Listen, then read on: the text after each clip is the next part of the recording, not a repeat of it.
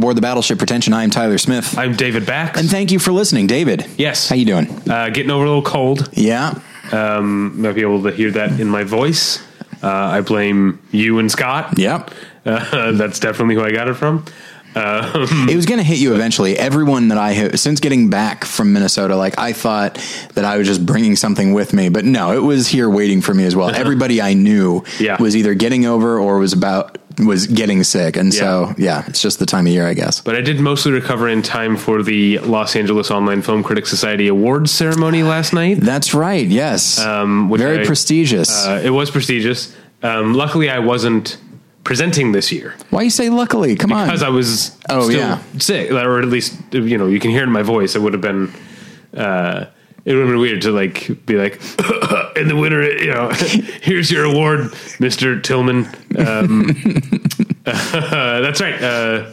George Tillman, director of The Hate U Give, and our fellow Columbia College Chicago alum, of course, was in attendance. It was a great time. Saw some friends of the show there, like Aaron Newirth and Terrence Johnson. So that was a fun time, but you had something on your mind. I got two things on my mind, David, which is that's like 1.5 more than usual. So, okay.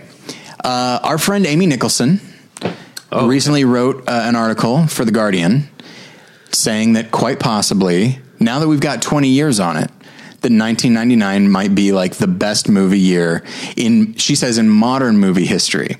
So as I was reading it, I was like, yeah, she's saying what you and I have been saying, and certainly what I have been saying for a long time. I don't think we've been the only ones, though. The amount of increment when I say that, people are like, it's because you were 17 at the time. It's like, no, I think these movies are objectively good. Yeah. I think I maybe spend too much time with people who agree with that. Already think me. I don't get a lot of, at least not on movie stuff, I don't get a lot of pushback. Actually, that's not true, because I actually don't talk about movies to a lot of people. Yeah, I guess that, I do try to, it's a thing that anytime you say that something is the best anything, people are going to say, well, that's a pretty bold claim. And when you say, hey, this, when I was 17, maybe the most formative age for a movie lover. Right. These movies came out when I was 17, and coincidentally, I think that's the best movie year. I understand why people will be suspicious, but now I'm not saying that like Amy is late to the party. It's that I've been saying this for a long time. Here's the other thing. Okay. But she got there. That's great. I'm assuming she linked to our episode about 1999. Well, the article was shared around a lot on Facebook, and don't you worry, I linked to our episode in the comments quite a bit. So that's one thing. But then the other is there's a writer named Jared C. Wilson who wrote, I forget what website, but he wrote an article called "Why Christian Movies Are So Terrible," and that has also been shared around a lot in the groups I'm a part of on Facebook. And a lot of people are saying, oh, this is a very well written article, and oh, this is sad but true, and all that. My response, see, with Amy's, it's all right. How exciting. I feel vindicated after all these years. With this one, it's just like, is this new? It's 2019. I am not the only one saying this. Did you just stumble on this? Fireproof came out 11 years ago. And it just astonished me that, in a way it felt, because it's been shared around a lot, and nobody met it with, this is old news. And then finally, I got a notification. We will get notifications if like an article or a podcast is linked in another article. Okay. And so I got a notification that one of my More Than One Lesson episodes was linked to, somebody had written a response article to this one, saying all the reasons why his article is not technically wrong, but completely irrelevant. Because this is for the exact reason I'm talking about, which is it's not new at all. What was the publication this person wrote? It was for a Christian website. It wasn't that was my going to be it wasn't. Yeah. If it wasn't were someone coming from the outside being like, guess no one's noticed these movies. Although at the same time, that I would understand a little bit more, because they would be talking to people that aren't thinking about it at all. But yeah, in the Christian community, this is not a new. Yeah. When the International Christian Film Festival puts together a panel last year called Why I Hate Christian Film, and this is a festival devoted to Christian film, that's when you know you haven't hit on anything new. Yeah. And so it's just so in one case with Amy, I was like, oh my gosh, somebody infinitely more legitimate than I am has confirmed this thing that I've thought. Whereas this one is just like, I'm sickened that it took this guy this long. Whereas I feel, I'm excited that I have the same opinion as Amy. Whereas this guy, I just feel like he's he's a phony. Exactly. So yeah, either way, I'm ahead of my time, David. And that's what this week is all about. That's not true. Yeah. Okay. Okay. But before we get into today's episode specifically. Yeah. Very exciting episode. We should say that this week's episode is brought to you by the Dice Enthusiast Presents podcast, a new series based around a board game that 4 roommates played for the entirety of 2017. During that year, they were faced with problems like drug dealers moving in with them, mental breakdowns, infidelity, and a suicide attempt. A surprisingly personal podcast, Dice Enthusiast Presents is a prime example of life happening while you're making other plans or trying to play a game. So go to diceenthusiast.com or click on the ad at battleshippretension.com to listen. This episode is also brought to you by Mubi, a curated online cinema that brings its members a hand-picked selection of the best independent, international, and classic films. Every day, Mubi's curators introduce a new title, and you have 30 days to watch it. That means there's always 30 wonderful films to enjoy, all for only $8.99 a month. Plus, when you use their mobile apps, you can download films to watch offline. Currently available on Mubi are a number of iconic films, including Carol Reed's The Third Man, Alfonso Cuarón's Y tu mamá también, Andrew, I never know how you say his last name, Bujalski's Funny Ha Ha from his debut film, and now he's gone on to make one of the best films of the year, Support the Girls, which might come up later today. Oh, that's exciting. And he made so this kind of kicked off his career and got people's attention, and as much as we don't like the term, it was viewed as like a mumblecore film. One of the foundational, the seminal mumblecore movies. And one that's unlike a number of other, unlike other mumblecore directors, like he has actually launched into, I wouldn't say necessarily the full on mainstream, but certainly a much higher profile. But anyway, so yeah, you can see where it all started with Funny Ha Ha. There are a number of films by Jean Rouch. I don't know if that's how you say it. Uh-huh. I don't know if that's how you say it either, but that's how I would say it. Including The Lion Hunters, Little by Little, and Jaguar. These are accompanied by a 2017 documentary about the man himself, Jean Rouch, the adventurous filmmaker. So these are just a handful of the movies that are available to you on Mubi, and there's a special offer for listeners of Battleship Pretension. You can try Mubi free for a month. Just go to Mubi.com, that's MUBI.com/battleship to redeem now, or go to battleshippretension.com and click on the Mubi ad on the left-hand side. And I would like to tell you about tweakedaudio.com. You see, tweakedaudio.com is where you go for professional quality earbuds in a variety of stylish styles and colorful colors. They look great. They sound great. Tyler and I use them each and every day. Today I was listening to, I feel like I have to, there are certain bands that people that or artists, the people that I respect, whose opinions I respect, and at a certain point, I just have to throw in the towel and say, I don't think it's for me. Mm-hmm. And that's how I feel. Unfortunately, I'm sorry about Lana Del Rey. I just don't get it. Yeah. I feel like, is there something beneath the surface of, do you listen to Lana Del Rey at all? I'm in a similar situation to you. When Jen enjoys Lana Del Rey. When I've listened, I've thought, yeah, all right. And then this is fine. I would never go out of my way to listen to it, but it was fine. I mean, yeah, I feel like she's doing a character, which is not necessarily, there are plenty of artists who have a persona, and she has a persona, but I feel like it's just real thin soup.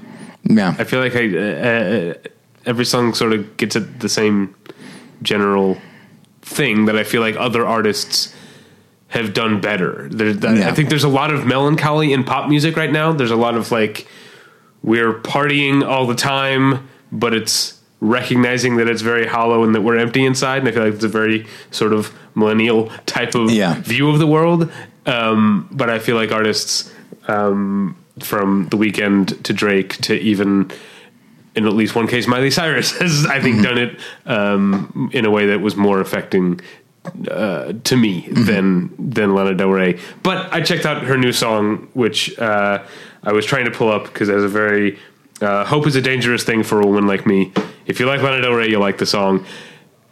Whatever, it sounded great on my tweakedaudio.com earbuds is the point. Yeah. And you can find them at tweakedaudio.com for a low price. But if you use the offer code pretension at checkout, you get 1/3 off that low price and no shipping charges. So go to tweakedaudio.com and use the offer code pretension. Okay, it's time to commit. 2024 is the year for prioritizing yourself. Begin your new smile journey with Byte, and you could start seeing results in just 2 to 3 weeks. Just order your at-home impression kit today for only $14.95 at Byte.com. Byte clear liners are doctor-directed and delivered to your door. Treatment costs thousands less than braces, plus they offer financing options, accept eligible insurance, and you could pay with your HSA, FSA. Get 80% off your impression kit when you use code WONDERY at Byte.com. That's BYTE.com. Start your confidence journey today with Byte. Tyler? Yes. Let's get into it, shall we? Okay. This episode kind of kicks off our 2018 sort of wrap up, right? I mean, I guess Scott's did. Scott's officially kicks it off, but yeah. But ours, I mean. And this is an episode that was your idea. We've done it for years now. Yeah, it's been several years. But I think up until last year, I never really had a hand. It was always an episode that made me a little like hesitant. I was like, I'm not sure what what I'm bringing to the table. And I think last year is when I realized, I can do this as essentially, I can do this with essentially the same approach as our Through the Cracks episode, which we do in a couple weeks. That's kind of how I approach it. Yeah. Only instead of movies, I'm doing performances or individual contributions. This is our look at some of our favorite individual achievements in film in the year 2018. This is what I could sit here and say Regina King is great in If Beale Street Could Talk. Sure. And she is. She's absolutely one of the best performances of the year, but also you're going to hear that. You've already heard that and you're going to continue hearing that for the rest of award season. So I've decided to the same as I did last year, to sort of go for here's some of the great performances or contributions of the year that aren't being nominated or awarded. I usually do that, and this year I tried to do that, but there are actually a couple categories where I just couldn't help it. And like, for example, this year for like lead actor, I feel like the bench is actually kind of shallow. And a lot of the great performances are ones that they're being talked about.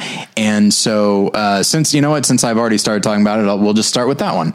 Okay. And so, I feel like I'm not going to necessarily say anything new here because the movie's been so, thoroughly discussed, but I am going to say that Bradley Cooper in A Star Is Born is marvelous. I mean, on so many levels. His putting aside, the directorial stuff, I want to focus on his performance specifically. And because he directed the film, I feel like, he's still getting, the nominations and the occasional wins and stuff like that.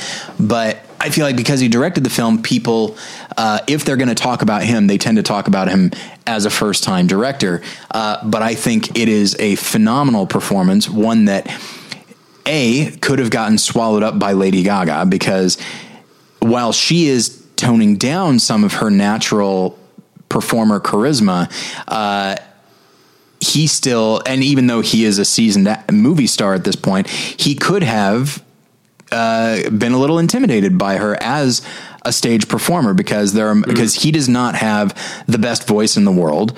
And so when he's on stage, he needs to essentially fake it and make it seem like he's been doing this for years, and he does that. But what I like is that he he doesn't overplay any one thing. The character is quite tragic, and self-destructive, but he is also tremendously capable of love, not much for himself, but for other people. And what I like is that he does not telegraph where his character is going to go, which he could have on any number of levels, not the least of which is this is the fourth time this story has been told, and people might already know where his character is going. But also, he could have just, knowing what his character eventually does, he could try to sow those seeds throughout every scene before that, so that when it happens, you think, oh yeah, I could see that. And while he does play a certain sadness and melancholy and self-hatred, it is still a little bit jarring when things do go in that direction. But he also doesn't play it just consistently sad. He's incredibly charming and charismatic. And when he is with Lady Gaga, I think they have incredible chemistry. And I really feel like he's put at ease when she is around. And I think it would have been easy to play this character as just this constant, narcissist who's just perpetually like sucking in everybody around him and then just using them and putting them aside. But no, I genuinely believe that he is in love with this woman and wants nothing but good for her. And it's a tightrope. If you go too far in one direction or another, if you go too far in one direction, then it would be jarring. It would be overly jarring to the point where you wouldn't totally believe that this man would do what he eventually does. But if he were to overplay the end, then everything throughout would have been overly tragic and fatalistic. It's a very in the moment performance. I remember I was listening to, an interview with Sigourney Weaver, and she was talking about the Alien films.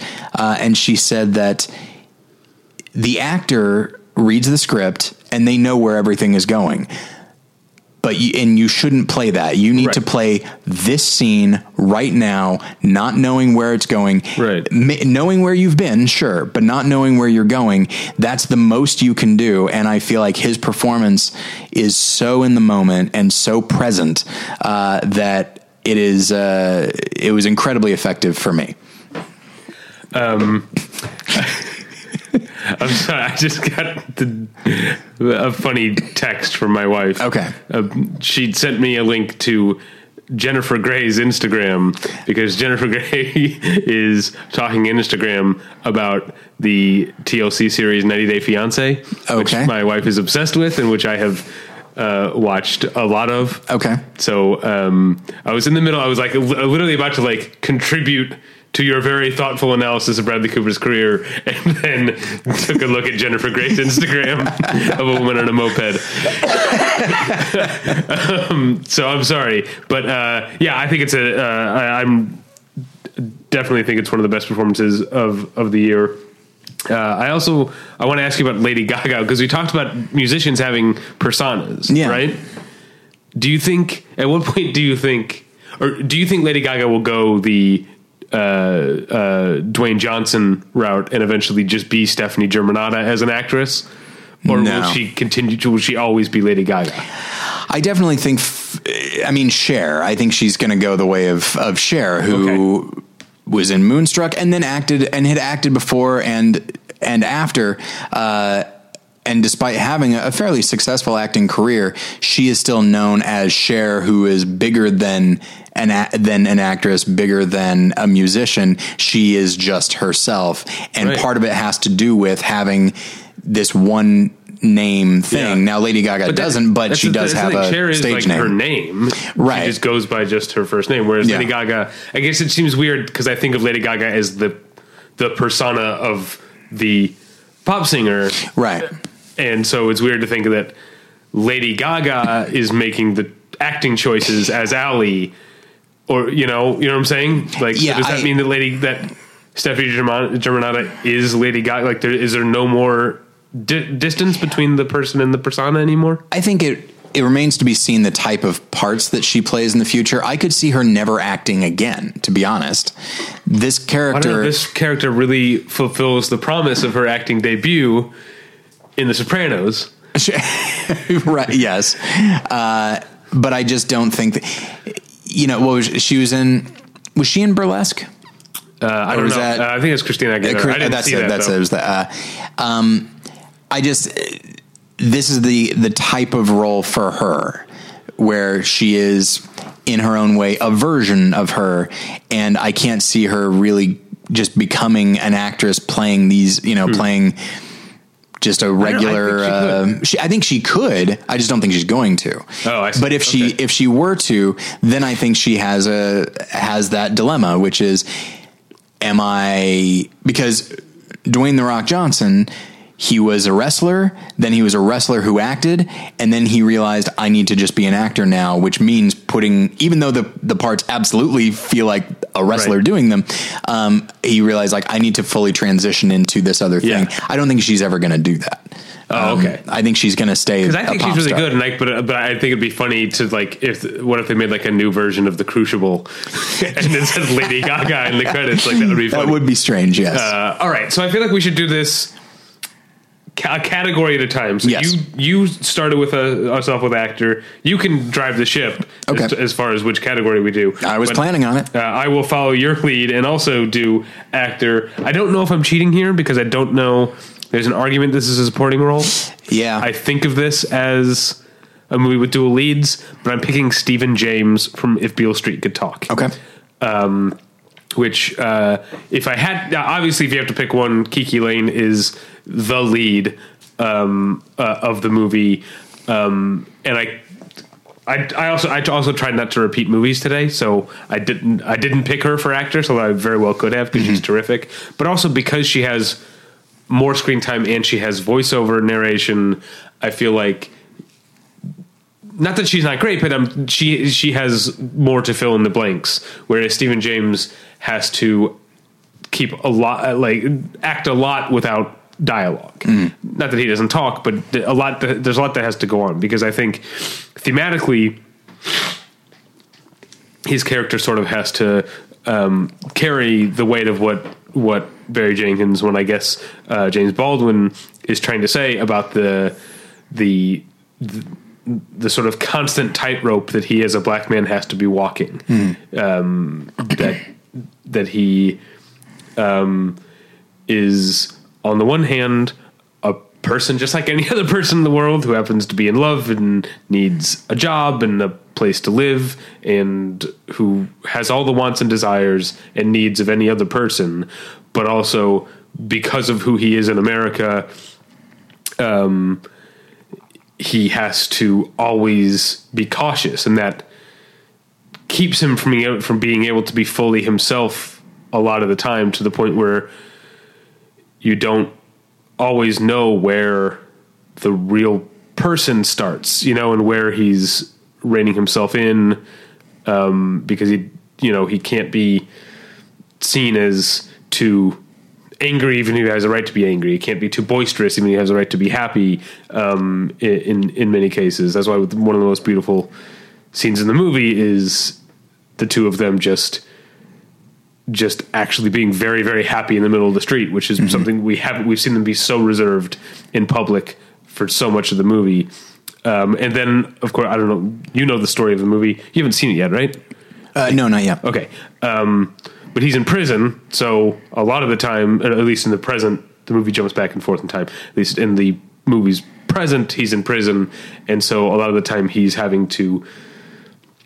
There's another layer of him being himself, also being a black man in the system, but then also being the strong husband, or actually fiance. They never got a chance to get married before he got arrested. Fiance, not showing how much prison is destroying him when she comes to visit.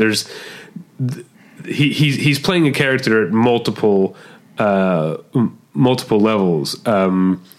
And that's why I'll mention a scene that Scott actually mentioned last week, the scene between Stephen James and Brian Tyree Henry, which is the closest we get to, because they're just at his home. They're having a couple beers and having a conversation, and it's as close as we get to him actually being able to voice his again wants and desires and fears and hopes and frustrations. It's a really beautiful scene, but even then he has to be a little cautious because we see that Brian Tyree Henry's character is a little older than him and has also been fucked over in much the way that Stephen James' character is about to be, how much it's broken him and broken his spirit. It's a very reserved performance in a movie that is often very superficially reserved, even though the movie is actually very, very deeply emotional. I'm pointing out Stephen James. Once you watch the movie, which you have to watch the movie, it's really I know. great. You can tell me whether or not it's a supporting role. Okay. But I think Regina King and Coleman Domingo and Michael Beach and Ingenue Ellis, but mostly the other two, as the supporting roles, and I think of the main couple as the lead roles. But it can always be tough when you choose to categorize, because I didn't say this last week when we did the movie journal, but upon watching The Favorite, that is a movie with either 3 leads or 3 supporting performances.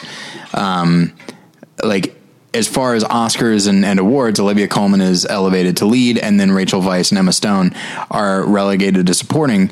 If anything, it should be the other way. It's the other way around. But if I had to pick a lead, I'd go with Emma Stone, but it's pretty close.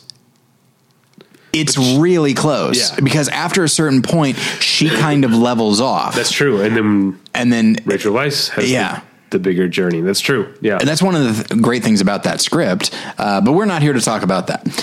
We are here to talk about cinematography. Oh, fun.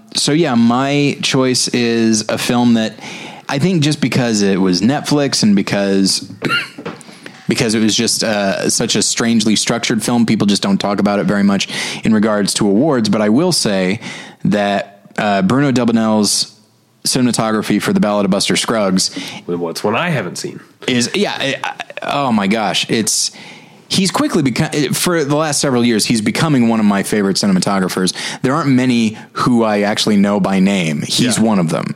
And I think it probably started with Inside Llewyn Davis for me. He'd been around for a long time. Because he did Amelie and The Cat's Meow back when we were in film school. He's been around for a long time. Yeah. And then he did The Half-Blood Prince, right? Yes. That the one he did? Yes. And in retrospect, you can absolutely tell. I think it's maybe the most gorgeous of the bunch. But with Ballad of Buster Scruggs, he has to shoot 6 different films, all of them Western, and obviously there's a directorial decision as well. But the films don't all look the same, and they shouldn't. Each one, while officially being a Western, one of them has a musical quality. One of them is more comedic. One is more naturalistic in a lot of ways. One is vaguely supernatural. One is romanticized. It's just really interesting to see these different tones, and of course that would have an impact on the look of the films. And the scene, the film in which Tom Waits is a prospector, pretty much by himself, just trying to find the pocket of gold that is going to make him rich, and there's a procedure to it, and it really focuses on that, and so it's not overly stylized. But in the final film, you just have 5 people on a stagecoach. And it is quickly going from day to night, but it also feels extremely stagey in a lot of ways, both in the stagecoach and when they arrive. And it is shot in a way that is almost like a color version of Night of the Hunter, where once it turns to night, honestly, actually, I said Night of the Hunter, I'll go back even further. Once it turns to night, it looks like a hand-dipped silent film, when Nosferatu when it goes to night. I had a reaction that you saw. Is I read an interview with him in which he specifically referenced Night of the Hunter. Oh, really? For that, I mean, it definitely.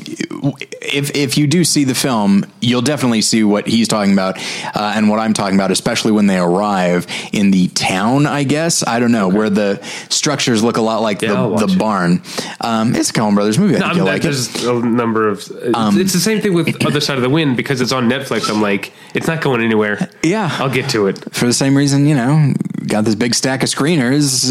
It's less pressing. Yeah. Look, the Statue of Liberty is right here in my living room. I'm not going to visit it. Yeah. And so... But I should send you that if I can find... I can't remember who it was with Sight and Sound or something. That interview with Bruno Delano was really great. He talks about I have no doubt. Brothers. He talks about learning everything about the genres they're working in and then intentionally sort of forgetting it when you get there. Yeah. And he talks about the Coen Brothers being, on the one hand, knowing exactly what they want, but also trusting a cinematographer enough to say, I don't think this shot works. And they'll be like, great, do something else. Yeah, that's really fascinating. I was listening to an interview with Tim Blake Nelson in which he said that as an actor, he feels very much the same way. They know exactly what they want. You don't want to disappoint them, but they allow a general spirit of collaboration. Yeah. And so each film visually looks just right, and I don't know how this is possible, maybe just because you're watching the movie. And something that I've realized that as a film goer is that I have a tendency to just kind of accept the reality that I'm presented with when I'm watching a movie. There are times when I've been watching a movie with our friend Jason, and he goes, I don't understand why this character did this. And often for me, the fact that a character is doing something is sometimes enough. And I was like, oh, well, they're just doing it. Why does anybody do anything? And in the same way, these 6 films, they all look very different from one another, but to me, they all do feel consistent, because the idea is these are all stories in one book. And so they have to have a unique flavor, but they do need to feel like they are all one unit, each contributing a different thing to the larger whole. And I think he accomplishes that. Each film individually is gorgeous, and then together it's this might sound negative. It feels like, just the most beautiful cinematographer reel a person could ever put together. All right, for cinematography, I picked one that I sometimes despair at. I know awards don't really matter at all, but sometimes I do get annoyed when it comes to cinematography awards that it just seems to be like the cinematography that is the most noticeable. You know what I mean? Yeah. And I want to talk about a movie that uses cinematography in a formalistic way that actually comments on the movie and enriches the experience. And I forgot to write down the cinematographer's name, but the movie I'm talking about is 8th Grade. Okay. Which is a movie that is about someone who spends so much of her time and energy looking at a computer, looking at a phone or computer screen, or talking into, because she makes these vlogs. Andrew Wade, I think is his name. Anyway, and so there's clearly a conscious choice to go the other way with the cinematography by using wide-angle lenses, using optical zooms, using these very, very rich colors, and making, in much the way that Anna Meredith's beautiful score and rousing score for 8th Grade does. It's so much bigger than the YouTube video. It's really drawing a line between this is a movie, or between this is a vlog and saying, no, what you're watching is a movie interview, or what you're watching has depth, is real life. And I think as unbelievable as the screenplay and especially the performances are in 8th Grade, the cinematography and the music, it really wouldn't be the same movie without the choice to take something seemingly very small and intentionally treat it as something big and filmic and grand in some ways. Well, and there's that wonderful shot at the pool party where I don't remember if it's just one big pull back, but we're focusing on this young woman, and then as the camera pulls back, we see how small she feels in the midst of all of these people that are infinitely, or it would seem infinitely more comfortable in that environment. Yeah. She literally gets smaller visually. Yeah, that's a great point. The pool party scene in general, because even before that, you've got her walk from the bathroom to the door, and you've got one of my favorite shots in the movie, which is just her looking through the glass, working up the courage to go out onto the pool party. And then there's a great use of music too, because the music is really building at that point. Yeah. And the second she opens that sliding glass door, shh, and the music just stops. Yeah. So great. So great. God, that would be so great. All right, what's next? Next, we're going to jump back into acting. We're going to do supporting actress. And my choice is Dolly Wells for Can You Ever Forgive Me? Oh, God, yeah. Damn. Okay. Because the film is about a number of things, but I would say one of its core issues or themes or whatever we want to say is an intense loneliness. We get Lee Israel, she seems somewhat content in her own loneliness, but even that breaks a little bit here and there. Richard E. Grant, same thing, but both of these characters are kind of bigger than life, and so they're able to cover their loneliness with just these big personalities.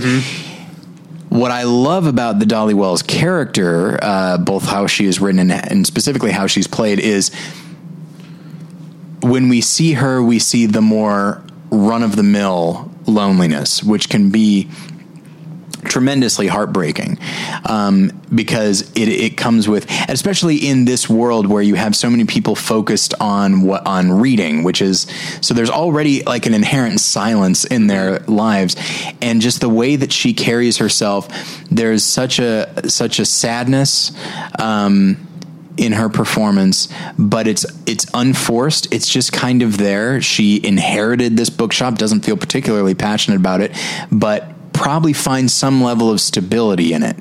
And I find myself wanting to comfort her character. I want to give her a big hug and say it's going to be okay, but she's not despairing. I don't feel like she's on the brink of suicide or something like that. She's just lonely and just sad. And when she sees Lee, who is also a big personality, she sees somebody who seemingly has is in a similar situation, has similar interests, and I think there's a potential. Here's the thing: you could come away from they have a dinner together. You could come away from that and say, "Oh, there's definitely a romantic thing," or not. It's just two people who are so very alone and have found somebody. I think it probably is romantic, but what I like is that I think the connection that these two people feel might be even deeper than that. It's the recognition. Mm-hmm. And so I'm kind of talking at the moment about the way the character is written, but the way she's played, just this very unforced, such a pleasant demeanor, and when she sees this letter, she feels this bit of excitement. This is not somebody who feels a lot of excitement, and she seems so pleasantly surprised that something has come into her life that is rare. And it's a heartbreaking performance precisely because she's not trying to be heartbreaking. She just exists, and you realize that and you get this with the Steven Spinella character, the various people that they interact with, you kind of get this feeling from all of them, but hers is the most developed. Hers more so, and because I actually wanted to point out Steven Spinella is one of the examples I was going to use. One of the things I love about Can You Ever Forgive Me, which I really do love it, is that it doesn't make apologies for its lead character, or ask you. I was going to say ask you to forgive her. That would be a little on the nose. It doesn't ask you to excuse what she's done, which is not ethical at all. But also, if it weren't for Dolly Wells' character, look at the other people that she comes into contact with in her world. Steven Spinella, Ben Falcone, Jane Curtin, all of them are kind of she lies to them, but if it were just them, you could be this world is... Or then the case of Ben Falcone's character guy's a piece of shit, and the other one's like they're such blowhards. You know, I feel like Steven Spinella isn't quite sure. that. It's not a black and white thing. Yeah. But Dolly Wells' character is the one that you're really like, oh, when her lies come to light, yeah, this is gonna hurt. And that's the thing, is it's this feeling of, with her, she's not going to get in any trouble. It's more just, you kind of get the impression she's been hurt enough by life, and just the fact that someone told her something that isn't true and she believed it, and now she probably feels kind of dumb and just I want to, well, that's what I mean. Like, I want to comfort her.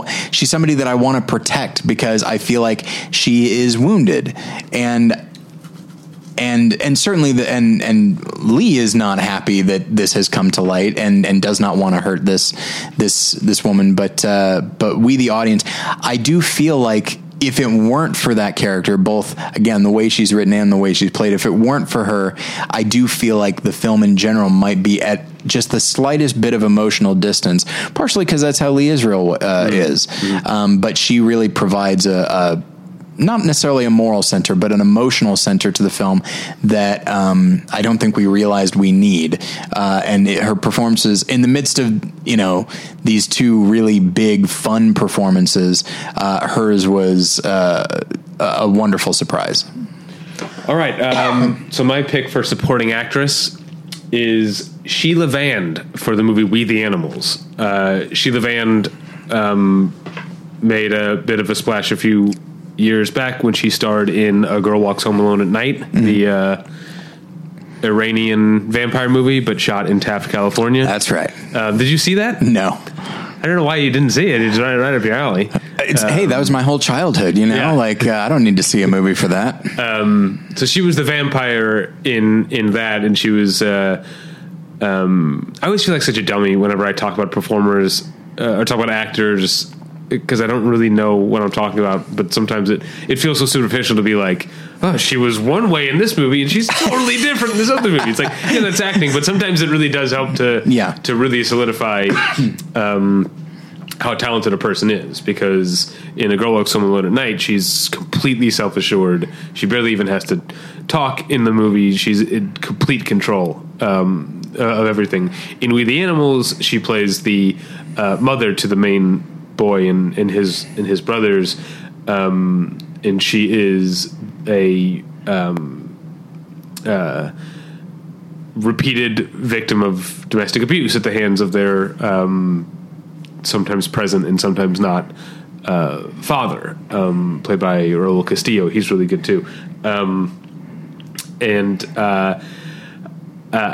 guess the movie is so subjectively from the youngest boy's point of view that the movie never tells you how to feel about the mom. Mm-hmm. You see how the boy feels, and then of course we, being adults, maybe pick up on things that he doesn't, or at least doesn't consciously pick up on. I think part of the point of the movie is that he's a very sensitive and attentive and intelligent boy, and he's probably learning more than anyone realizes he is, even if he can't even realize what he's processing. And so I guess it's a lot to ask an actress to carry so much, to literally carry a family for large parts of the film when the father's gone, but out of the corner of the camera's eye a lot of the time. But it's a really, really sympathetic and moving performance, but also not entirely... she's not a great mom either, mm-hmm. And I think I like that the movie is willing to not just reduce her to being a victim of domestic abuse. She's also, she's a little quick to anger with the boys herself, and maybe, unfortunately, a little too willing to prioritize her husband over her kids at other times.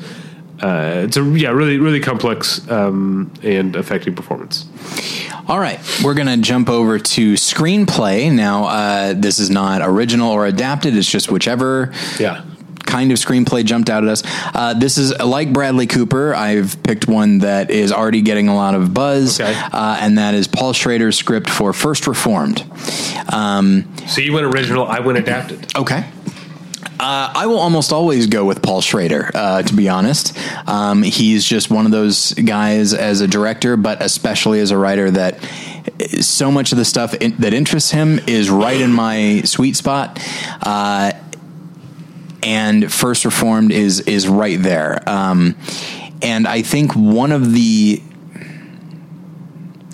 things that strikes me about Paul Schrader as a writer is that even when he's writing characters that are extremely unlikable or have views and opinions that are frustrating, certainly if they're leads, and I'd say even supporting, there will be characters that show up maybe for one or two scenes and they are kind of the villains, and he does not feel the need to overly sympathize with them. But he does find the humanity in all of his characters. I think he finds something to sympathize with in all of his characters. And in this case, so many of his characters have specific viewpoints.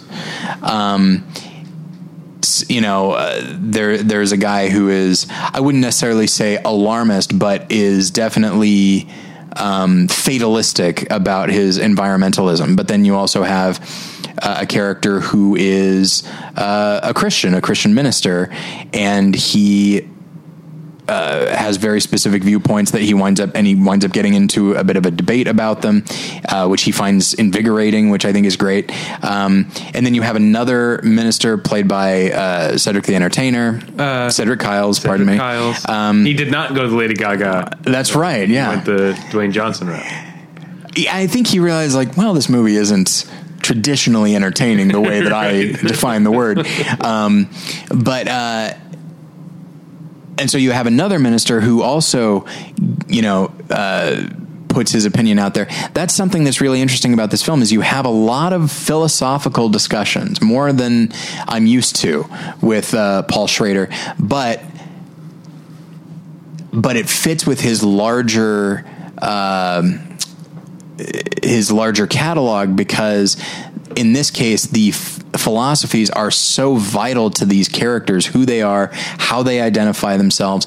And as such, to his credit, he does not feel the need to, or I could see him fighting an instinct to simplify. I think he probably feels tremendous sympathy and probably even empathy for the environmentalist.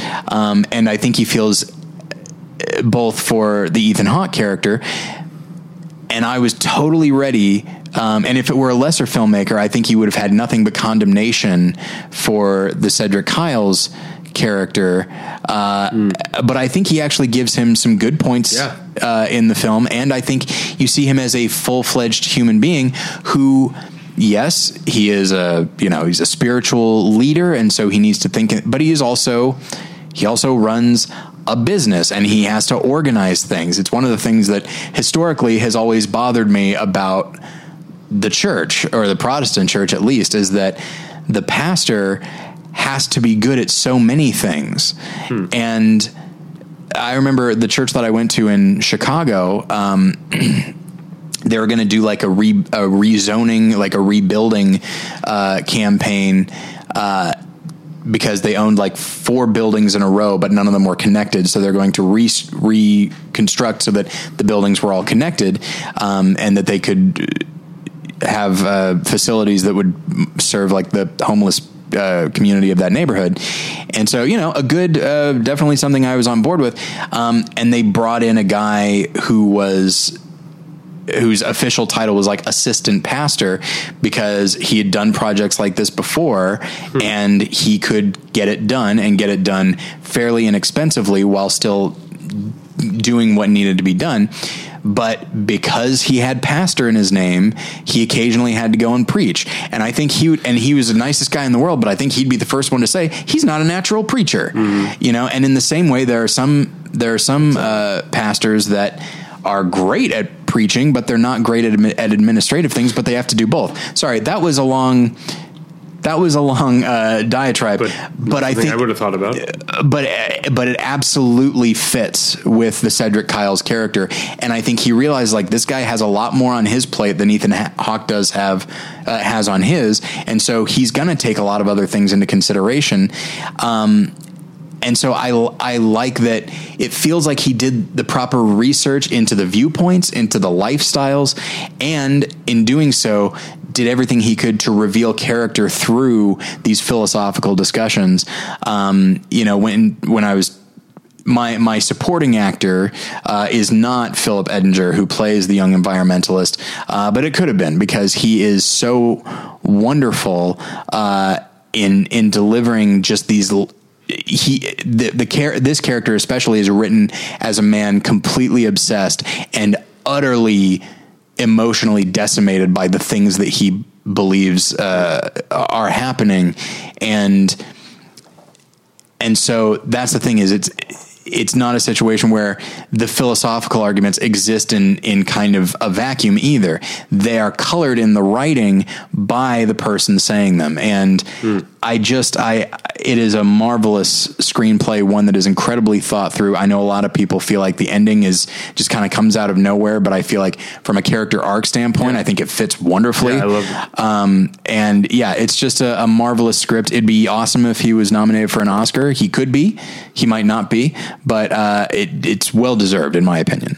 And I'm going to talk about an adapted screenplay, although I'm just talking about I like the screenplay. I have not read the source material. Okay. This isn't a comment on the adaptation itself, yeah, that's fine. Which I understand is very liberal from the people who have read the source material. But I chose Annihilation by Alex Garland. All right. Which that was close for me. Okay, good. I feel like it's hacky to praise something by saying it's like poetry. But in this case, the way that Annihilation has multiple allegories going on, or multiple threads going on, and you could make an argument that one is a metaphor for the other, or the other way around, or they're all sort of cycling metaphors all together. It's all just one complete, no matter what angle you look at it from, it's a complete piece. That feels like great poetry to me, or at least what I know about it. I don't know that much about poetry, but that it feels poetic. It rhymes. Yeah, it also rhymes. Annihilation. That is among the dumbest jokes you've ever said on this show. But I think there's a really strong argument to be made that the entire movie is a metaphor for the end of a romantic relationship, and a marriage falling apart. Or there's an argument to be made that the relationship between Natalie Portman's character and Oscar Isaac's character is a metaphor for the end of humanity as we know it. Yeah. And of course the shimmer plays into both things, and the way that things change and yet live on in different forms. Is it could be any one of these things. It's all of them. And I just also want to, in terms of just commitment to its ideas, I feel like I'm going to name some movies, because I read my review and I went back, movies on a TV show that I liked, that I think pale in comparison, at least in terms of commitment. Cloud Atlas, I love. This movie has the screenplay, I think, has more balls than Cloud Atlas. True Detective season 1 has a lot of the similar stuff here. This one has more commitment. And then you mentioned, on the Movie Journal, you mentioned Split. I think there are some thematic things in Split about the idea that your worst enemy is inside of you, which actually, the more you are aware of that, the less it becomes your enemy. Right. The more you sort of surrender to your own faults. Again, Annihilation, because the name of the movie is Annihilation. It literally is about the end of mankind as we know it. Those words are the crux of the matter, as we know it. Exactly. I think, and again, I'm going to paraphrase my own review of the movie, but humans tend to be so exceptionalistic about ourselves. Yeah. That we tend to think of, when we say save the planet, we mean save ourselves. Yeah. We tend to think of the end of the world meaning the end of humanity, but things are going to go on, and the laws of physics or whatever say that even the things that make us up physically are going to go on. Yeah. It's a kind of death. The end of humanity will be a kind of death, but it's not actually the end of things. Things are going to keep going, and we need to maybe come to terms with that at some point. Yeah. And Annihilation is a movie that I find, when I saw it, my wife asked me, because she wanted to see it, she was like, "Is it scary?" Which it turns out apparently I should have said yes, because my wife found it very scary. But I found I was like, I feel like it's so beautiful. I have a hard time saying it's scary, but it is quite scary at times. But I feel like it's existentially scary. Sure. Because it forces you to confront things like, the no longer existence of humanity. And the occasional bear monster. Yeah, the bear monster is actually pretty scary. Yeah. But then my wife found things to be scary that I actually found to be quite beautiful. I don't want to give any spoilers because I know not everyone's seen it. But, right. I wouldn't even want to say resolution, because Tessa Thompson's character just sort of peters out of the movie, and my wife found that horrifying, and I actually thought it was kind of beautiful. And that's the wonderful thing about how Alex Garland writes these characters. Each character has their own reaction to what is happening, and each reaction is itself kind of a stand-in for the way we all approach our own mortality as individuals, and maybe as the larger species. Some are exhilarated by it, some give themselves over to it, some are resistant. It's such a beautifully written script. Yeah. I gotta watch the movie again. All right. I did just buy it. You can borrow my copy. Oh, all right. I believe it's also available on Hulu, actually. Okay. Next for me, I've not put it on the shelf yet. Oh, yeah, I was looking for next for me, we're going to go to supporting actor. This is a film that nobody talks about. I'm actually going to mention it again later. I don't like to repeat, but I couldn't help myself. This is a movie that nobody is talking about, and a performance within it that people are not talking about. And it is Lewis Pullman in Bad Times at the El Royale.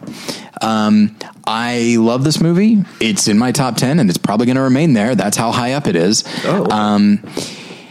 And it has a wonderful ensemble all around. And you've got some heavy hitters in there, like a Jeff Bridges, like a John Hamm, specifically John Hamm playing a very specific type of over-the-top character. And so many of these characters are sort of archetypes. The one person that links them all is the lone employee at this hotel, played by Lewis Pullman, who at first he plays the character as a little bit twitchy, and you feel like there's something going on with this guy. And then when you see some of the stuff that he's doing, you feel like, okay, he's just a little creep is what he is. But as more is revealed about him, the desperation with which he presents himself starts to make more sense, and he becomes kind of the soul of the film. And the performance, to actually reference what I said about Bradley Cooper, is that the performance has to reveal itself. That's the difference between a lead and a supporting. A lead, the character is going on a journey. And usually and because they're lead, they have more screen time. And so you can play that, you can do that Sigourney Weaver thing when you're the lead. When you're supporting, you aren't on screen all the time, and you have to fill in the blanks for yourself so that you know how to play this character. And so, for example, like I said, when we first see the guy, we see that he's twitchy, and we just don't trust him. Okay. Well, the actor actually knows why this character is acting this way, just as the character knows, and he needs to fill in those blanks. But the difficult thing is he realizes the supporting performer has to know where they fall in the script, and they can't try to over-explain things or overcompensate in their performance, because their performance is part of the larger story. You're not there for them. You are there. They are there for you and for the story and for the world. And I think the way he modulates his performance, giving you what you need at this exact moment, while still laying the groundwork for what is eventually revealed about him. I think it's a remarkably difficult thing to do, and his character is often very amusing and incredibly tragic at times. And it's just the whole cast is great. This category especially was difficult for me. It was him, or it was going to be Jesse Plemons in Game Night, or it was going to be Chris Hemsworth, also in Bad Times at the El Royale. But I chose Lewis Pullman because, as you said earlier, we try to focus on the stuff that people aren't talking about, and as great as the entire cast is, including and especially Chris Hemsworth playing notes that I haven't seen him play before, I think Lewis Pullman, son of Bill Pullman, and he looks very much like him. Because I haven't spent Bad Times in El Royale, so I went to his IMDb, and as soon as the picture came out, I was like, "Oh, that's Bill Pullman's son." Yeah, there's no question about it. I went to Wikipedia and confirmed it, but yes, and he. Because he's lesser known, I think people are less inclined to talk about him. But I think he holds his own in the midst of these other actors, all giving bigger performances, and he doesn't let himself get swallowed up, and becomes an integral part of the film. And it's a great performance. I'm excited to see what he does in the future. Do you think? Now, I haven't seen Bad Times at El Royale, but do you think if you watched a double feature of Bad Times at El Royale and Gringo, would a time portal to 20 years ago suddenly open up? All right. Yeah, that's about right. And I kind of liked Gringo, to be clear. Okay, supporting actor. I mentioned that Support the Girls would come up later, didn't I? Mm-hmm. I said that right? Yes. And this is I'm almost being cheeky by picking supporting actor, because this movie is so full of great performances by women. You've got Regina Hall in the lead, and then you've got Shayna McHale and Haley Lou Richardson, and to some extent Dylan Galullo as a pretty small part, who are all terrific. Mm-hmm. The movie it's great. It's full of great performances. But I do want to single out the thankless task set to James LeGros in the movie, who's not actually in it very much. He really, I think he's probably in it a little too much to qualify for our best performance under 15-minute rule, because for the climax, he's sort of there, but not doing that much. But really, he has one real centerpiece scene. He plays the guy who owns the movie takes place, if you don't know, at a sort of Hooters ripoff type of restaurant, a breastaurant, as they're apparently actually known, called Double Whammies is what it's called in the movie. He's the owner. Excuse me. And he also the movie's opening titles are like in hand-drawn neon colors. Okay. And when his name comes up, it says James LeGros XOXOXO, which makes me laugh. But anyway, he has literally this one centerpiece scene where he has to pick up, he's the owner, Regina Hall is the manager, he has to pick her up and drive her to somewhere else, and they just have this long scene in a car, which I read a review with Regina Hall about, and she was talking about how, unlike in a big budget movie, like James LeGros is actually driving this truck with a boat on the on the trailer, like hitched to it, while doing this big scene. And she was like, he's such a great driver. But that's not really the point. The real point of the movie is that he's not a good guy, really. He says things that are both racially insensitive and misogynistic. But one of the things that is under the surface of Support the Girls is a sort of a day in the sun for the sort of paycheck to paycheck, struggling proletariat in a capitalist system. And we see the girls, at the bottom of the rung, we see Regina Hall as the manager, and then we see who, from their point of view, within a capitalist system, the boss is usually the bad guy. Your boss is your business bad guy. It's kind of comes with the role. And so you see him as the bad guy from their point of view, and he's willing to fill. James LeGros does a great job of filling that role, but also showing us that he's not doing great either. He owns this one restaurant that a restaurant chain that I forget what the name is that they make. I appreciate you sticking with the terminology. Apparently that's what it's called. Is like opening up down like the highway, like a couple exits down the highway, and he's like really worried about about going out of business. And I think that's one of the wiser things the movie does. And again, the movie is not an anti-capitalist polemic. It's probably more effective in the way that it is so humanistic, in character-based and drama-based, and gets across the struggle even more by making these people real people. But one of the sort of subtle points of the movie is that even your boss has a boss, and the way that this whole system works is that it keeps going up and shit keeps rolling downhill, as the saying goes. And so again, James LeGros is set a pretty thankless task because he's playing not a good guy with not a lot of screen time, but he also makes you feel appropriately sorry for him while also recognizing that he's a jerk. Well, and that's very interesting. I remember when I worked at Little Caesars, back before the company came up with their Ready Right Now idea, and so it was failing. In fact, I worked there around the time that they started it, and I noticed I was only there for 5 months.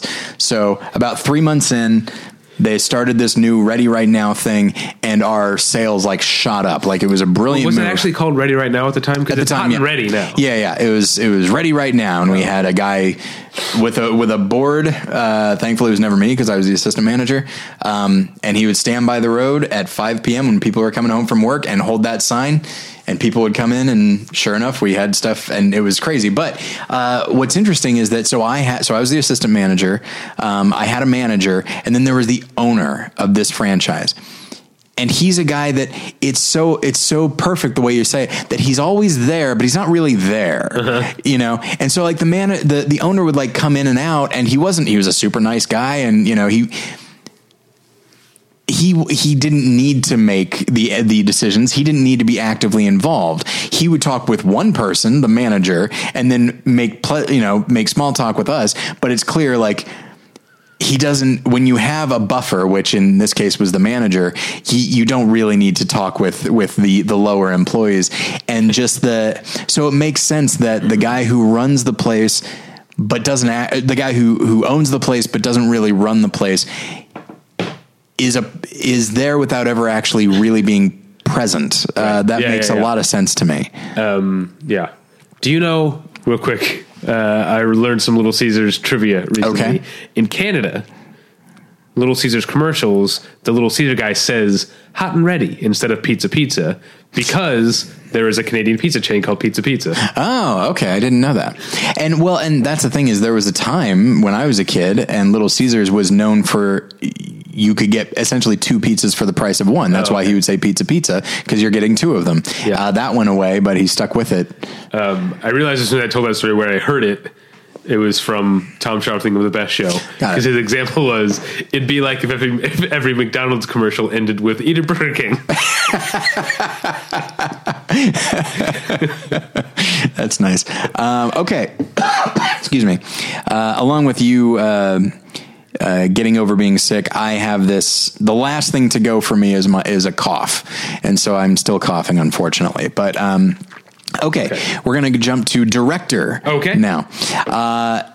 Mine is a film that I really adore, and it kind of took me by surprise, and it is Corey Finley's Thoroughbreds. Oh, yeah. I like this one. Which I'm actually going to mention again in a couple categories. Oh, wow. But like I said, I'm going to be repeating myself a couple times here. I'm not proud of it, but here we are. Well, you don't really watch movies anymore. That's true. I can talk a lot about old seasons of The Amazing Race if you want. No, David, don't you understand? I'm too busy planning curriculum talking about movies to see movies. Right. I feel like that's going to bite me eventually. Did you say curricula? I believe I said curriculum, but I probably should have said curriculum. Because if it's plural, that's curricula. Right. I say curriculi. I'm joking that. Okay. I don't say that. I'm not a monster. Thoroughbreds. Did you say you're very particular about your curricula? Why don't you get out of my house?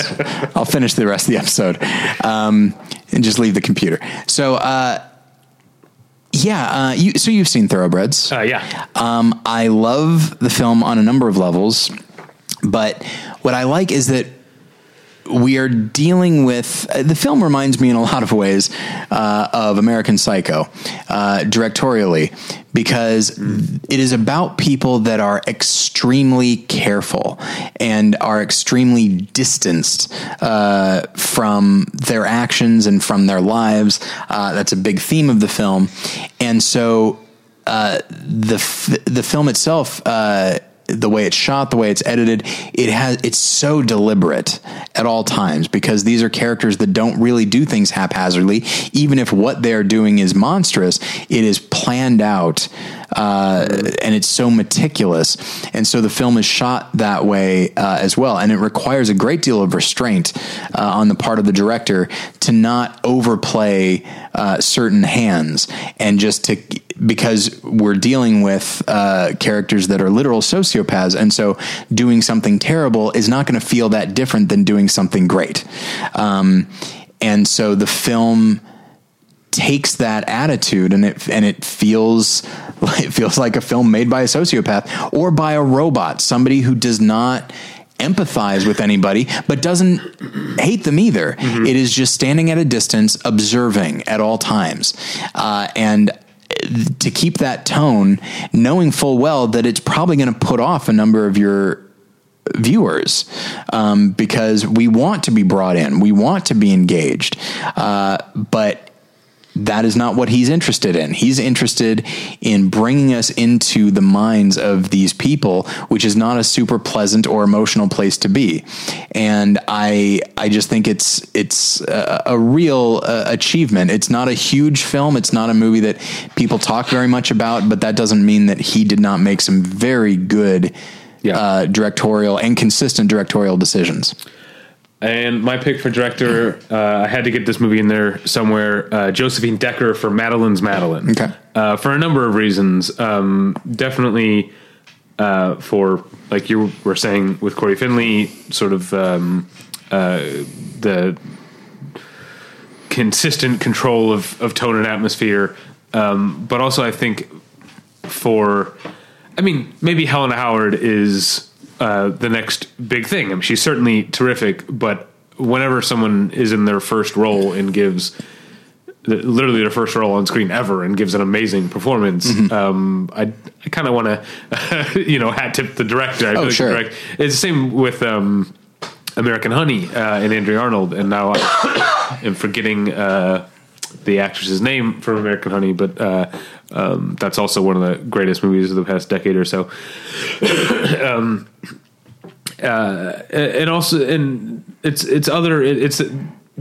so I think both things, that control of tone and getting a great performance from a first time actor speak to her complete confidence, or at least what comes across as complete confidence. I imagine most artists who are actually completely confident are probably not very good. I feel like self-doubt is probably a good thing, but to come across with a boldness in those ways, as well as in a couple ways that I haven't mentioned, or that we mentioned actually when we talked with Scott last week, because he likes this movie a lot too.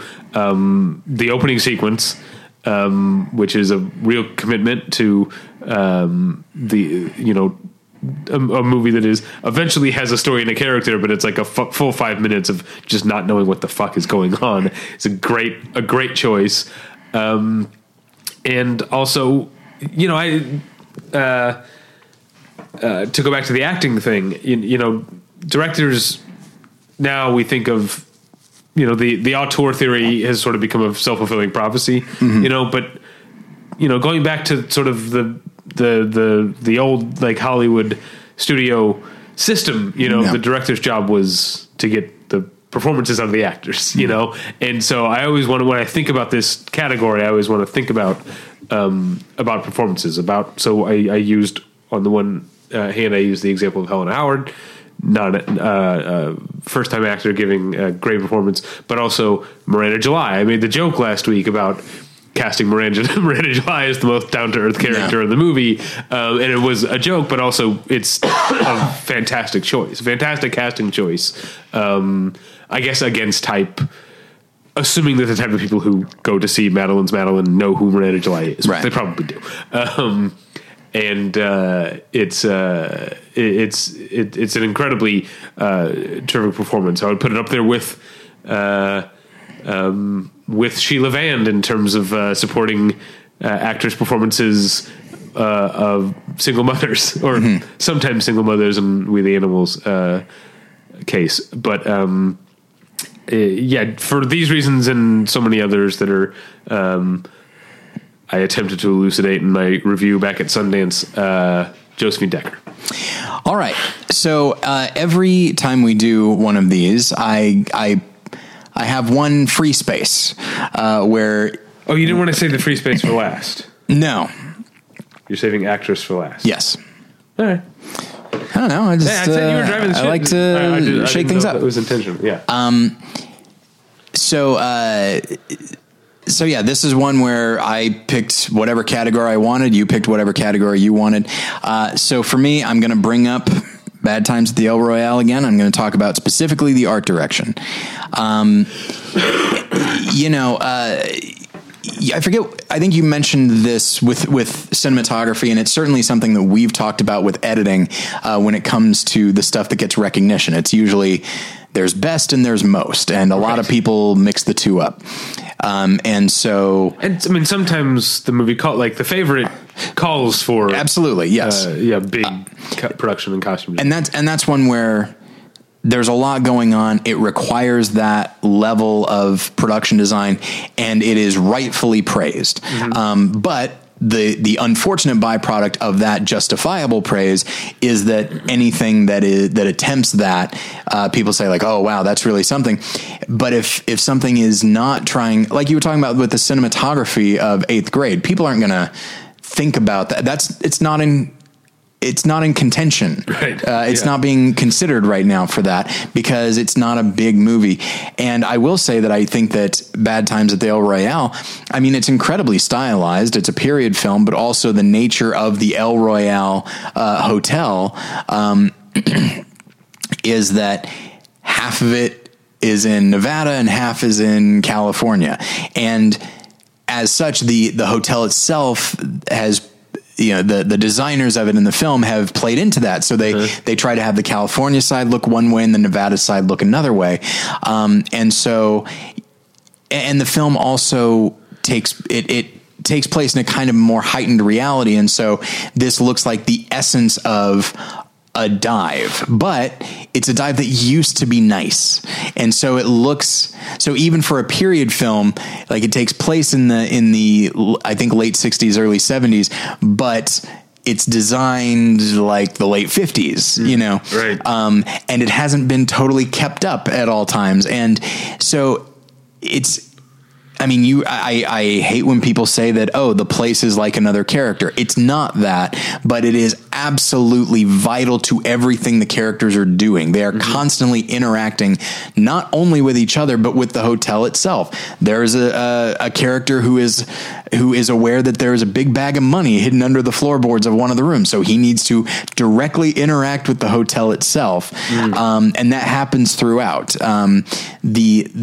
It has such a sense of place that the director Drew Goddard needed to put as much thought into every place that they're going to occupy. It reminds me, in many ways, it reminds me of a play. When you and I have both done theater, and hey, you probably only have one set up there on stage, maybe two at best if you can do a change in between acts.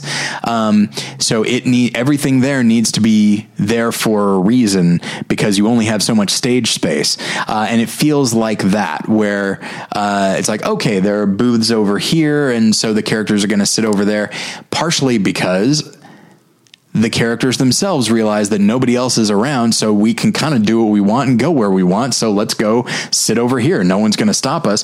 And so it feels lived in, but also a little bit fantastical at times. It would be very easy for a movie like this. I've seen this before. It'd be very easy for a movie like this to have everything feel so precious, where the art direction is just so precious that you feel like no one has ever touched it. But that is not the nature of this film.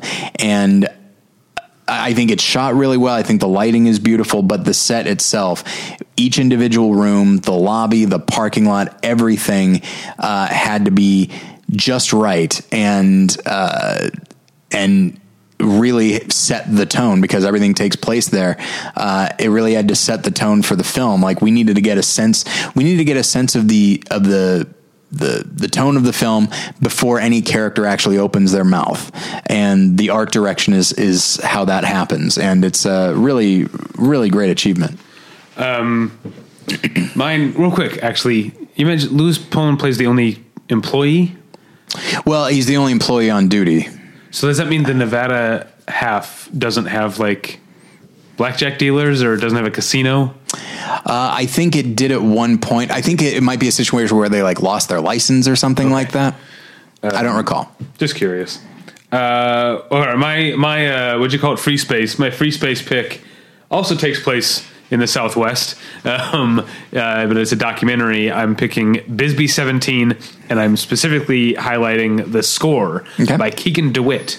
Keegan DeWitt, we talked much earlier about the term mumblecore, and Keegan DeWitt sort of that's where he made his bones. Is that a thing you say? People say that. Scoring early films by, say our friend Aaron Katz. Oh, okay. Scored like Dance Party USA and Cold Weather.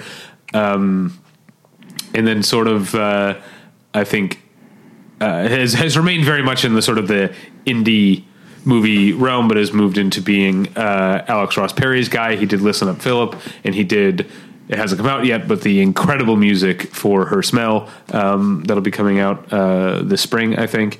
But Bisbee 17 is a documentary that is about, in 2017 in the town of Bisbee, Arizona, the copper miners went on strike, and the sort of powers that be, the owners of the company and the other powers that be in town, rounded up the strikers, most of whom were either Latin American or Eastern European, put them on a train, took them out into the middle of the desert, and left them there. And well, that's kind of a dick move. Yes, yeah, very much. Keegan DeWitt's score, which is beautiful and haunting, but also very much of a piece with the movie, incorporates things from this story. It incorporates the Union songs there, which at the screening at Sundance, they actually handed out replicas of the Union songbook that were handed out by union organizers, so that people, when they protested, could know all the words to.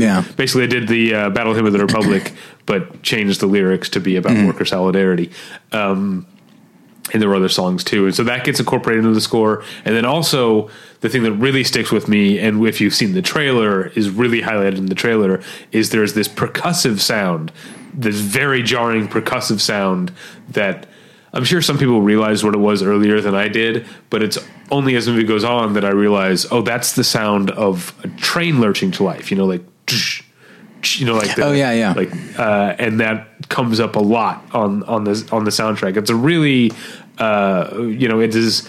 We talked a lot about some of technical aspects of a movie being best when they're invisible. This is the opposite. This is very much not an it does not fade into the background at all.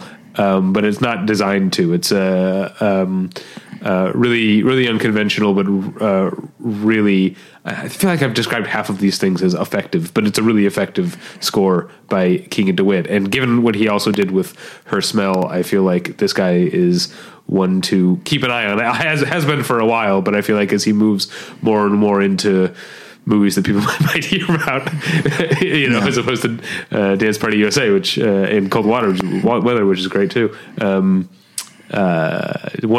to watch. Okay. All right. Last is lead actress. Once again, as you pointed out, and it's going to keep me from getting any sleep tonight. I don't see very many movies anymore. Well, you know what you can do when you're not sleeping tonight. You know what? Here's my plan. Once you leave, I'm going to take my laptop and one of the textbooks that I'm going to be teaching from. I'm going to go to Denny's and I'm going to go through the textbook and finalize my syllabus. That's my plan for tonight. Yeah. Because I'm starting this class on international cinema next week. Yeah. So see, that's perfectly. Is that acceptable? Yeah, but All it's right. like like rewatching old seasons of. I can't remember what it was that you were watching. Amazing Race? No, there was something last week that I was. I can't remember. I rewatched season 5 of Silicon Valley. That's what it was. Yeah. So you watched, yeah. But hey, I haven't seen Battle of Buster Scruggs, so who am I? That's true. An asshole is who you are.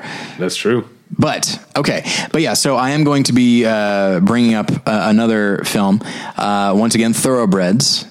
Now, there are 2 lead actress performances here, and as much as I do really enjoy the work of Anya Taylor-Joy, I do think that Olivia Cooke is doing it has the harder job. They're both very hard. They're very hard types of characters to the dying off. girl, right? Yeah, I guess so. I didn't see it. Yeah, you shouldn't. That was your least favorite movie, or maybe most overrated of that year. I don't remember. It was one of those, yeah. But Elizabeth Cooke and Thomas Mann, who's great in Land of Steady Habits. Yeah, and another movie that came out called Maine, that indie movie. Yeah, so great people in the Dying Girl. Oh, and Olivia Cooke is also. Oh my gosh! So I saw Thoroughbreds, and then not long after, really maybe only a week or 2 after, I saw her in Ready Player One, and I haven't seen that. Her performance is fine, but I don't. I mean, as you mentioned, with Me, Earl and the Dying Girl, is that it's. Independent film isn't automatically better than mainstream film, any more than a foreign film is automatically better than an American film.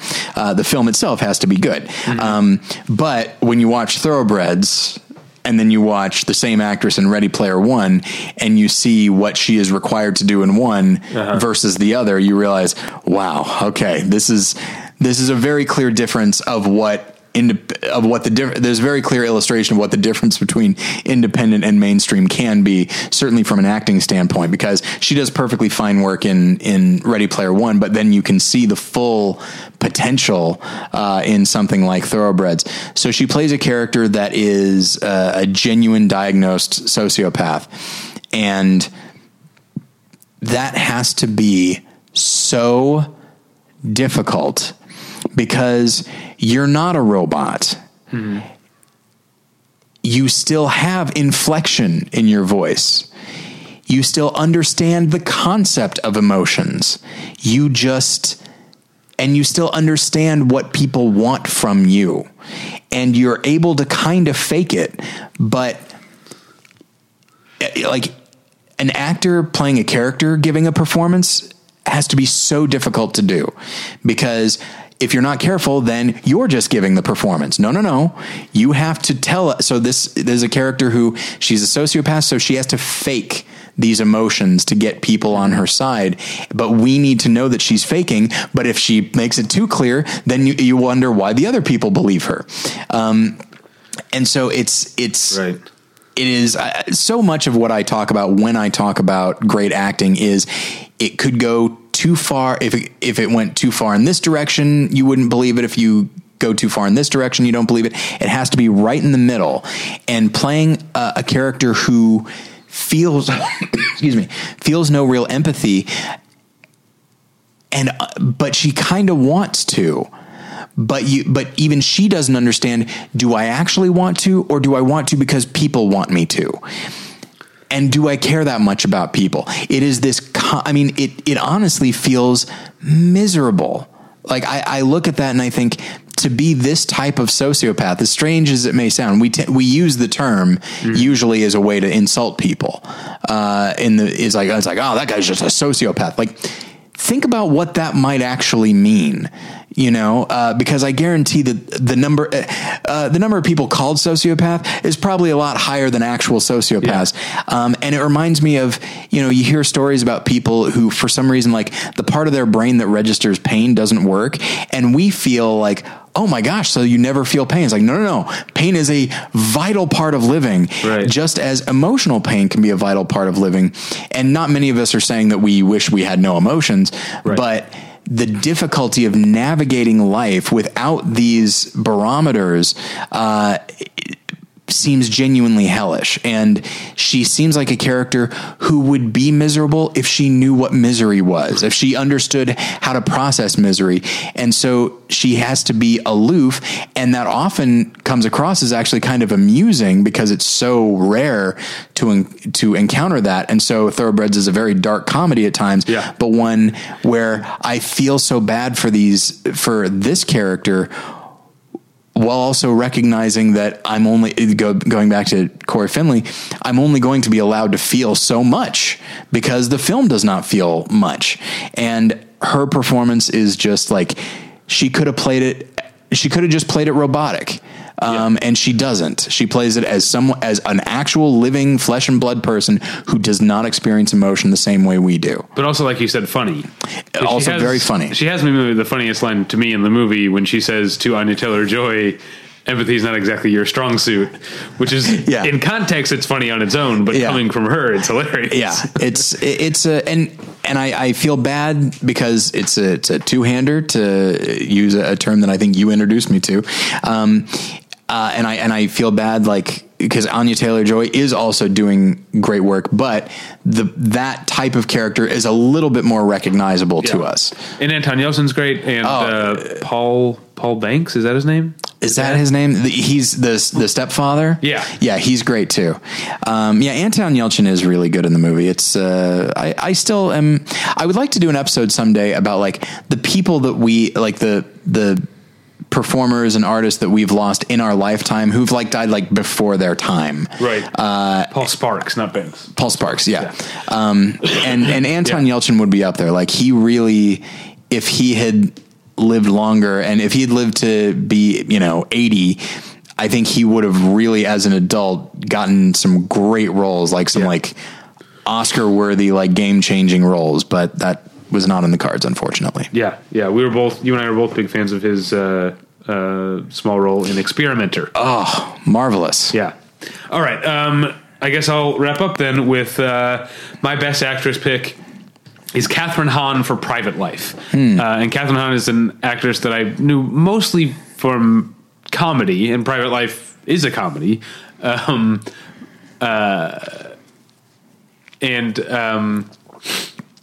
Unlike, because she'd also been in, like, she was in, I always forget the name of it, with Leonardo DiCaprio and Kate Winslet, not Titanic, the Sam Mendes movie. Revolutionary Road. Not Reservation Road, which is a Mark Ruffalo movie, right? Yes. I didn't see that one. I saw Revolutionary Road. She's the neighbor in that. She's not really allowed to be funny at all in that. Yeah. Private Life is the most realistic I've ever seen her get to play a character, and she rises to the occasion flawlessly. This is, again, much like I said with If Beale Street Could Talk, you could pick either one as the lead. This is really Kathryn Hahn and Paul Giamatti are Giamatti are the lead, the co-leads, but the category here is actress, so I picked her for actress. But both of them are really terrific in the way that, and a lot of this goes to the screenplay as well, illustrating the way that two people who truly love each other can still be, in small but mounting ways, cruel to one another when something's wrong in their relationship, when there's something causing unhappiness. In this case, it's their ongoing struggles to conceive. It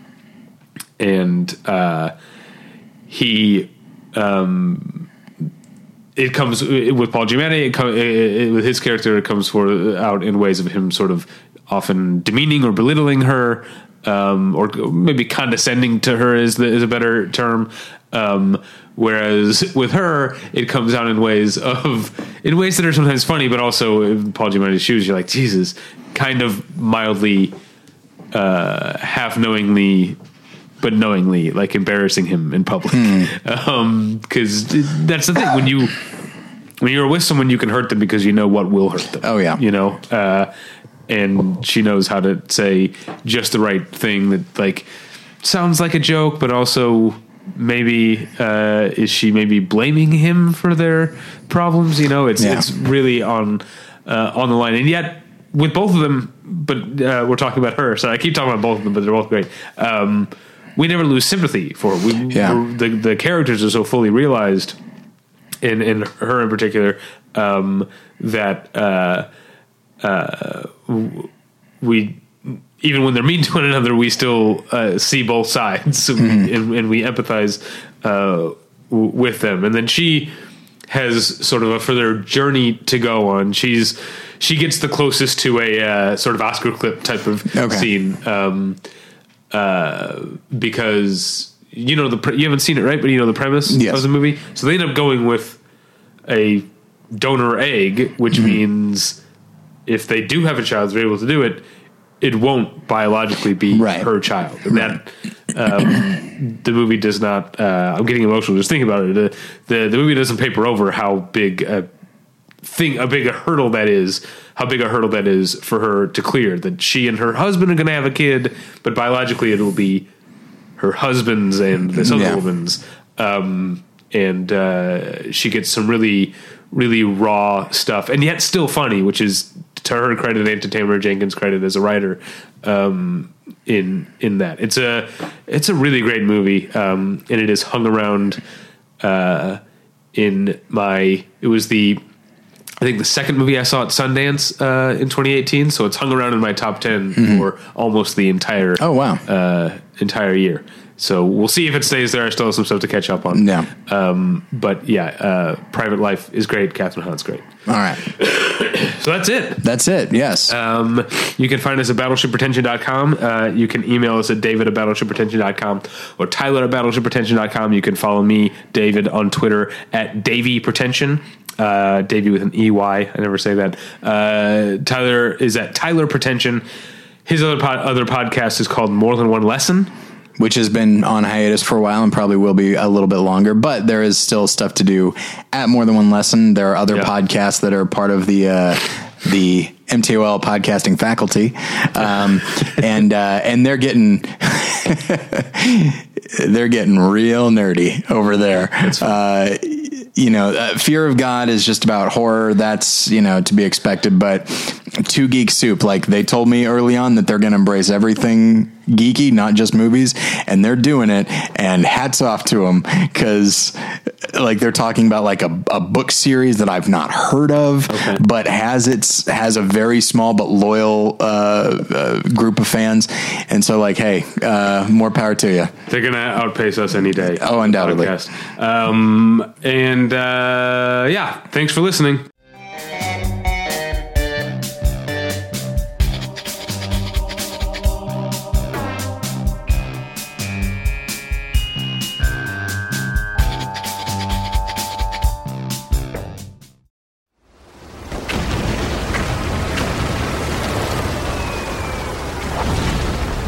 This program is a proud member of the Battleship Pretension Fleet.